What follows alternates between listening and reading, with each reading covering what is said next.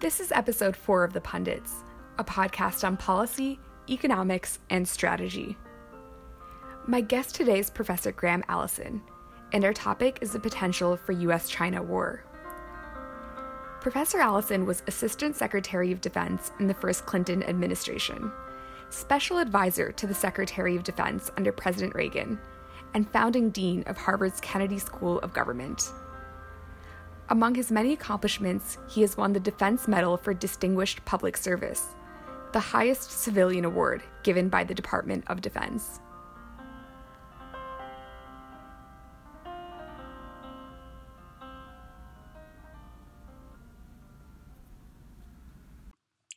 Professor Allison, thank you so much for taking time out of your schedule today. I'd love to use our time together to discuss your incredibly insightful book called Destined for War: Can America and China Escape the Thucydides Trap? This book has been praised by Henry Kissinger, Joe Biden, and Walter Isaacson, among many others. And to begin with, I'd love to first discuss how you became interested in the topic of U.S.-China war, and also some of the key ideas behind the book. For example, what the Thucydides Trap is, and what rising and ruling powers are. Well, thank you for the kind comment about the book. So the book came from my puzzlement about what's happening in relations between China and the U.S. I'm a student of international relations. I'm an old Cold Warrior. I've been fascinated by the problems of war and peace.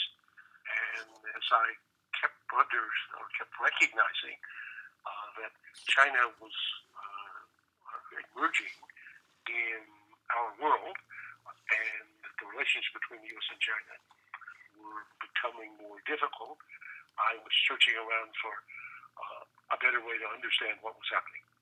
And in that context, I remembered that I had actually read, when I was in college, a brilliant book by Thucydides on the history of the Peloponnesian War 2,500 years ago.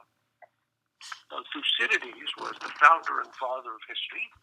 He invented history as a discipline, and he wrote the first ever history book about the war between Athens and Sparta that basically destroyed the two leading city-states of classical Greece. And he wrote famously that it was the rise of Athens and the fear that this instilled in Sparta that caused the war. So I, therefore, came to appreciate that this concept that Thucydides offered us of the dynamic that occurs when a rising power, in his case it was Athens, threatens to displace a ruling power like Sparta, which had been the ruling power in Greece for a century before Athens rose, or the rise of Germany in the last couple of decades of the 19th century and the beginning of the 20th century, and its rivalry with Great Britain, which had ruled the world for 100 years, and which led to the World War I and the devastation of Europe. And here now in the 21st century, the rise of China and its threat to displace the U.S. as the ruling power after what Americans know as an American century, that there's a pattern there. Mm-hmm. So I coined this term Thucydides Trap to remind us of Thucydides' big idea, which is that when a rising power threatens to displace a ruling power, alarm bells should sound, extreme danger ahead, most often war. And in my book, I review the last 500 years of history. I find 16 cases, 1-6, in which a rising power threatens to displace a ruling power. 12 of those cases end in war, 4 in not war. So from that track record, to say that the rivalry between a rising China and a ruling U.S. will inevitably lead to war would be wrong on the record. 4 of the cases had no war. Mm-hmm. But to say that the odds of war are substantial, and even on the record, more likely than not, would be correct. So I'm wondering whether you can please elaborate on how you define war in the book. And I ask this because the US and China have already begun a trade war that could result in tremendous economic damage. But maybe your definition of war is a more traditional one that includes military action. Yes, my definition of war is real war. War is the killing of thousands of enemy combatants or civilians by uniformed forces of a nation. So that's the way it's used in international relations studies. The war has become a metaphor for the drug war and the war on poverty and the trade war, and now with Huawei, the tech war. So the term is used as a metaphor, but in my book, by war I mean real, bloody, deadly, killing war. That's a great explanation, thank you. So you've referenced a quiz that you give students during your national security course at Harvard, and basically students get a list of over 20 indicators of success. So their task is to estimate things like when China might overtake the US as the largest trading nation, the top producer of automobiles, the builder of the fastest supercomputer, and so on. And the surprising lesson of this exercise is that China has already surpassed the US in each of these metrics. Given that China has already exceeded our capabilities in so many ways, would some argue that China is already the ruling power rather than the rising one? And what would you respond to this? Well, that's a good question. So I give a short version of this quiz in my book, Destined for War, and I think it's worth Americans pausing to ask, when could China become number one? Since Americans believe, and I believe, that America should be at the top of every pecking order, and we've become accustomed to being number one in every arena. But as I show in the book, and as I mentioned in my TED Talk as well, I give this little quiz version. I have now 46 indicators in which, if we look and see the facts, China has already become number one. So, as you say, China already is the biggest market in the world. It already has the biggest middle class. It already has the most billionaires. It already has so forth and so on. So, but there are many other arenas in which the U.S. remains number one. So the U.S. continues to have the largest economy measured in terms of market exchange rates, even though China's economy is larger than the U.S., measured by purchasing power parity, which I think is a better measure. The U.S. already certainly has better universities, and leading universities relative to China, though China has been catching up. Last year, actually, the U.S. won first prize in this annual contest for the fastest supercomputers, even though China had won the first three places the year before. But unfortunately, even though the U.S. came first last year, China came second, third, fourth, and then three more in the top 10. So this is a competition going on in many, many different dimensions. I think Americans should be waking up to the fact that a country that's got 4 times as many people and a population of people who are smart and hardworking, if they turn out to be only 1/4 as productive as Americans, then they'll have a GDP equal to the U.S. I mean, that's just the arithmetic. Right. And so, is there some reason why they should be only 1/4 as productive? What if they turn out to be 1/2 as productive? Well, then they would have a GDP twice our size. And maybe they could be 3/4 as productive. So I think we need to recognize, as I quote in my book, as Lee Kuan Yew put it, this is going to be the biggest player ever seen in the history of the world. And that's just a fact that's going to be uncomfortable for us, but one that we're going to have to learn to live with. The terms rising and ruling may lead some to believe that there can only be one superpower. But can you please respond to the possibility of bipolarity, or a world order in which there are 2 ruling states that share global leadership? Again, a good question. So yes, I can imagine a world in which there are 2 superpowers or 2 bipolar arrangement. And we saw that in the competition between the U.S. and the Soviet Union in the Cold War. It was called the bipolar era. But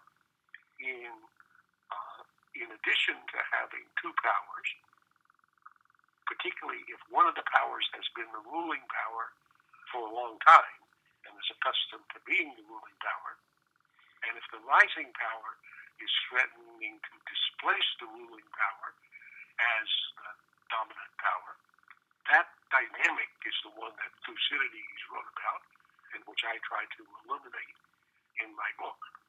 And in that dynamic, the rising power imagining or believing or even sometimes seeing that the ruling power is trying to hold it down, and the ruling power imagining or seeing that the rising power is trying to displace it. In this dynamic, you get a magnification or multiplication of misperceptions where both parties are quite vulnerable to some extraneous action by a third party or even an accident that one or the other of them feels obliged to respond to, that sets off a spiral between them that can drag them to a war that neither of them wanted. So in the bipolar competition between the U.S. and the Soviet Union, when the Soviet Union was spurting, and this is the 1950s and early 1960s, and Americans thought the Soviet Union was going to overtake the U.S. and surpass us, that was an extremely dangerous period. When the Soviets slowed down and even stagnated a bit, where you had a kind of two powers that were pretty stable in their relative position, that was the most stable period of bipolarity. And then ultimately, while the geopolitical relationship remained stable or basically stalemated, the question of whether the Soviet system could produce what its citizens wanted, both in terms of economic product and also their personal well-being. It turned out that a Soviet communist command and control system could not do that, and it ultimately failed, and that was then the cause of the collapse of the Soviet Union. So there's the domestic footing of the nations that ultimately are then part of the international competition, which Thucydides talks about. In the book, you draw a number of distinctions between the U.S. and China. The China saves 30% of their income while Americans continue to take on debt. The Chinese are able to build and rebuild new infrastructure within days, whereas similar projects in the U.S. take years. And then there are other examples as well. To what do you attribute China's quick rise in efficiency? Another great question. So I am not sure, but I would think first, China has a larger population than the U.S., 4 times as large. So we did the arithmetic. Secondly, China is a great civilization, 4,000 years old, as I like always to remind us, and has for many of its centuries been the leading power in all of the space that it could see. So it has a conception of itself and of its civilization as a great nation. And Xi Jinping's agenda today is, as he calls it, to make China great again. The way that in the Chinese story, China was for all of its history, except for the period in which it was exploited by Westerners with technology, like the last couple hundred years, which they call the centuries of humiliation. So next, the Chinese are very talented people and very industrious. So wherever you find Chinese, anywhere in the world, you find them being quite successful in Boston, in California, in Africa, everywhere. So these are people that are talented and hardworking and that have a culture of hard work, who have often been ruled by terrible rulers. And most recently, in the recent period, after the collapse of the the Qing dynasty, and then the communist scourge, which ultimately ended with about the Cultural Revolution of Mao that ended up killing a lot of their own citizens. So they, since then, been, had governments that were more or less sensible and that have essentially decided to embrace the lessons that have been learned by developing countries around the world, not just the U.S., but Europeans and Singapore and Japan and Korea, which is that if you have more or less orderly environment and you have a market, more or less market-based economics in which citizens can keep most of what they produce and are encouraged to behave entrepreneurially, lo and behold, there's no reason why any society should be poor. And that was a story seen in the Asian miracles in Singapore or Taiwan or Hong Kong or Japan or Korea. And so partly what China has been doing is essentially replicating that. So there's a lot of factors there, but I think that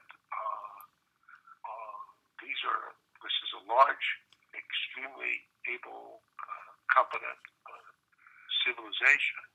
They have a government that is determined to make them great again. They have a national sense among themselves that their time has come. So I think I think Thucydides would say this is the most spectacular rising power he's seen forever. And looking at the U.S., I think he would say this looks like the most comprehensive and determined ruling power he'd seen for a long time. So I think he would be worried about a one unstoppable force accelerating towards the other immovable object in the prospect of a great collision.